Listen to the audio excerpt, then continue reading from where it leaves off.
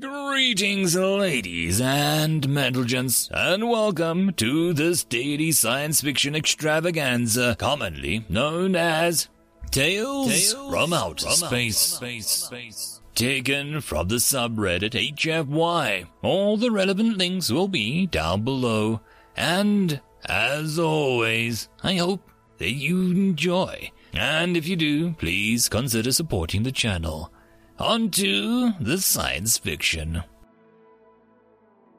Story number 1. John and Jane join the HOA. Written by No Proof I'm Not a Bot. Laria was not going to enjoy this. Granted, she never enjoyed briefing the counselors on a new species. They tended to assume that she knew everything about the new race already, and ask questions that she could not possibly have the answer to. With the humans, however, she had answers. They were just very, very odd ones. After reading the minutes, the discussion on another frontier power, they opted to avoid action. No surprise there. And a self-congratulatory trade report. The counselors stood ready to hear the new species. Apparently, they were the subject of academic curiosity. A welcome change from the usual doomed racers. Esteemed counselors, Lara began, as she suppressed her sarcasm. This was a formal beginning of every new piece of business, and it was obvious that they enjoyed hearing her say it. We have received several messages from a lone ship in the sector of space. As she spoke, a stellar map appeared in the center of the round hall. A point in seemingly empty space was marked with a brightly colored red arrow. Internally, Laria began to panic. She had also forgotten to change the humans' markers. It bears 2 creatures of species human. Above the map, 2 images of humans appeared. They were dressed in simple jumpsuits, standing at attention with baring their teeth. Their expressions are one of happiness. Laria quickly explained. Why had they chosen to smile? She had specifically requested they act naturally. They are originally from the star, from the planet called Earth. Another obnoxious arrow, this time pointing at a star from the next galaxy arm over. Laria briefly paused to compose herself. This was not her usual presentation style, and she feared the council thought her foolish. Their destination is this star, currently outside the UGC borders. She waited for a third marker to appear. Her embarrassment was growing, and she only hoped that it was not yet visible. Is this how the humans always felt? They wished to colonize a planet orbiting it. A detailed map of the system in question appeared, with the planet in question enclosed in a red circle. Laria paused. They weren't even consistent. Why weren't they consistent? It is the expert opinion of Xenology Department that these creatures mean us no harm. I would like some clarification, stated one of the Moxidian counselors. 2 of the eye stalks were on the star charts while the rest turned to Laria. These creatures traveled across the emptiness of space to colonize a 3rd-tier planet. Did the Empire run out of room on their arm? The xenologist felt her antennae flatten slightly against her head. She had planned out many questions that the council may ask, and all the answers she could give them were almost nonsensical. Earth, their planet, was the only planet that housed humans. From the star charts that they have sent over, it would appear that a majority of the planets in their sector were 5th tier or lower, far beyond their capability to develop. 2 other counselors signaled that they wanted the floor. After deliberation, the Moxilian continued. They are not from an empire. One of the signals ceased. From what they have told me, this is their race's first attempt to colonize another planet. 3 signals now, while the counselors discussed amongst each other. Laria felt a strange emotion begin to rise. It felt like embarrassment, but somehow less uncomfortable. Shouldn't she be worried about what the counselors would think of her? How many humans are they bringing? The Rizali counselor asked. We cannot simply abandon millions to the fate of the frontier. Her ears were perked up, her kind always wishing to help others. A vestigial, pack nature, Laria was told. Their ship carries 2 of them. Although they have the capability to create more of themselves, they estimate 50 humans will form the first colony. As she said this, she found herself standing taller, her lower arms coming away from her sides. She's not lying. Why would she be ashamed? It's the truth's fault for being unbelievable. What? The Razali's eyes widened, both at the answer given at her own outburst. She hastily gave the floor up, and a small debate arose as to who would speak next. While the eyes of the council were off of her, Laria allowed her antennae to twitch in amusement. She had never seen them so flustered. Sure, the Razali are prone to emotional outbursts, but that was the first time anyone had given so reflective a reaction. She began to relish in this new feeling. The floor was taken by Councillor from Oris, a slow-acting but wise man who never spared more words than necessary. Laria had always liked him. His questions were never unnecessary. He had picked up on that. Yes, I referred to the homeworld in the past tense. 200 cycles ago, we registered a strong burst of radiation from their system, suggesting nuclear annihilation. When I asked them about it, they stated, and I quote, "That sounds about right." And she did not need to quote them exactly, but decorum had already almost broken down. Despite herself, she began to see this as fun. They were attacked. The Moxadian asked, breaching politeness in his haste, "But you said that there were no habitable planets on their arm." Laria looked briefly at the Rossi councillor. He seemed vaguely amused at this as well. "That is correct. The most likely explanation is that they blew themselves up." Why was she enjoying this? She was talking about mass extinction. She should be horrified, mournful, any amount of negative emotions. Instead, she saw the councillor scramble to form a response. It was all she could do not to laugh. "There is another matter I would like to bring to the floor." Laria brought up a diplomatic form, filled out neatly and in triplicate, and broadcast in the council's computers. They have expressed interest in joining the UGC. The entire council signaled that they wanted the floor. Jane answered the video request, expecting another chat with the xenologist. Last time she had asked Laria for a primer on the common UGC languages, so that she and John could speak in the native tongues, or proboscis, as it were. When the feed connected and revealed that she was guest was the entire council, she wished that she had asked earlier. "Oh, this is a surprise. I'm Jane, and there are Johns outside fixing the hull. Apparently the empty space has more rocks in it than we thought. Are you the council?" She tried to meet everyone's eyes at once and found it difficult. The council as a whole paused. They were fairly certain that there should be one speaking first. Eventually, one of them began reading a prepared greeting. "Greetings, prospective members of the Unified Galactic Council. You stand before the members of the ruling council and shall be judged of your willingness to join our society. Have you," the creature that chose to speak paused, moving more of its eye stalks to the datapad, "have you notified your rulers of this meeting?" Jane furrowed her brow. "Oh, did Larry not tell you? We have no ability to contact our homeworld, and we're pretty sure they're all dead." In a small corner of one of the feeds, Laria could be seen, antennae beginning to twitch.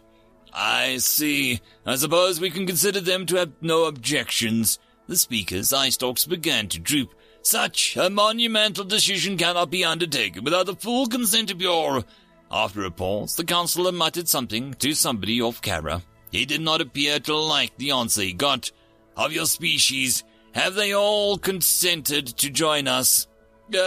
Hold on." Jane began typing. A second screen appeared in front of the councillors to show a figure clad in airtight suit, the floating near the exterior of the ship, idly throwing scraps of metal at a small asteroid floating close to him. "John, how's it going?" "All right. The damage was mostly cosmetic." "What's up?" John went to rein in some of the rocks floating too far from the ship. "The council's on the phone. They want to know if our entire species is on board with joining." Immediately, John stopped grabbing the rocks. "What? Right now? They can see me." "We can in fact see you, human John." In the background, Laria had taken up physically holding her antennae down. Our entire species is basically just the two of us, so Aye, Jane followed. "So the vote passes." "Wait, John piped up. "There are 7 other ships. They take about 700 years to contact, seeing as they're in other parts of the galaxy. Do those count?" The council turned to Laria. She shook her head.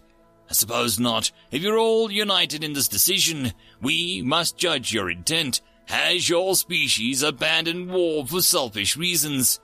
No, I can't say that we have," John said, entering the ship. "We did blow ourselves up. However, we would not cause trouble to you in the face of such a power discrepancy." Laria was finding it difficult to remain standing. Some of the other councillors were staring at her in shock. How could she find this humorous? "I appreciate your honesty. Has your species abandoned deceit in all forms?" "No, lying can be useful." "Oh, but we haven't lied to you guys. I only lied to John," Jane helpfully stated. John, making it back to the cockpit, glared at her. "I see. Has your species abandoned all desires to claim territory at the expense of others?" "That really depends on the others," John said. Jane seemed to agree. "Very well. In this case, the council will now vote on accepting you." Most votes came in quickly, and most votes were no. A few, however, waited. "I have a question for the humans," asked one of the other councillors. Jane and John recognized this as a Zudian, one of Laria's race. "Your answers are casual, yet you must know that they would not present your kind favorably. Why answer so?" For once, the humans did not answer immediately. Jane and John looked at each other, then around the ship. "We've been in the ship for 20 years. We were born here, made our machines in the back. We only know what we were told, and we were told of humanity. What we did, what we wanted back before the ship was launched. Our personalities were chosen and crafted to be better suited for exploring the galaxy, to spreading humanity. This is who we are, who we were hundreds and hundreds of years ago. We could have lied to you. We could have rewritten our minds to make us better, but that wouldn't be who we are. We, for better or worse, are humans, and humanity wanted to meet you."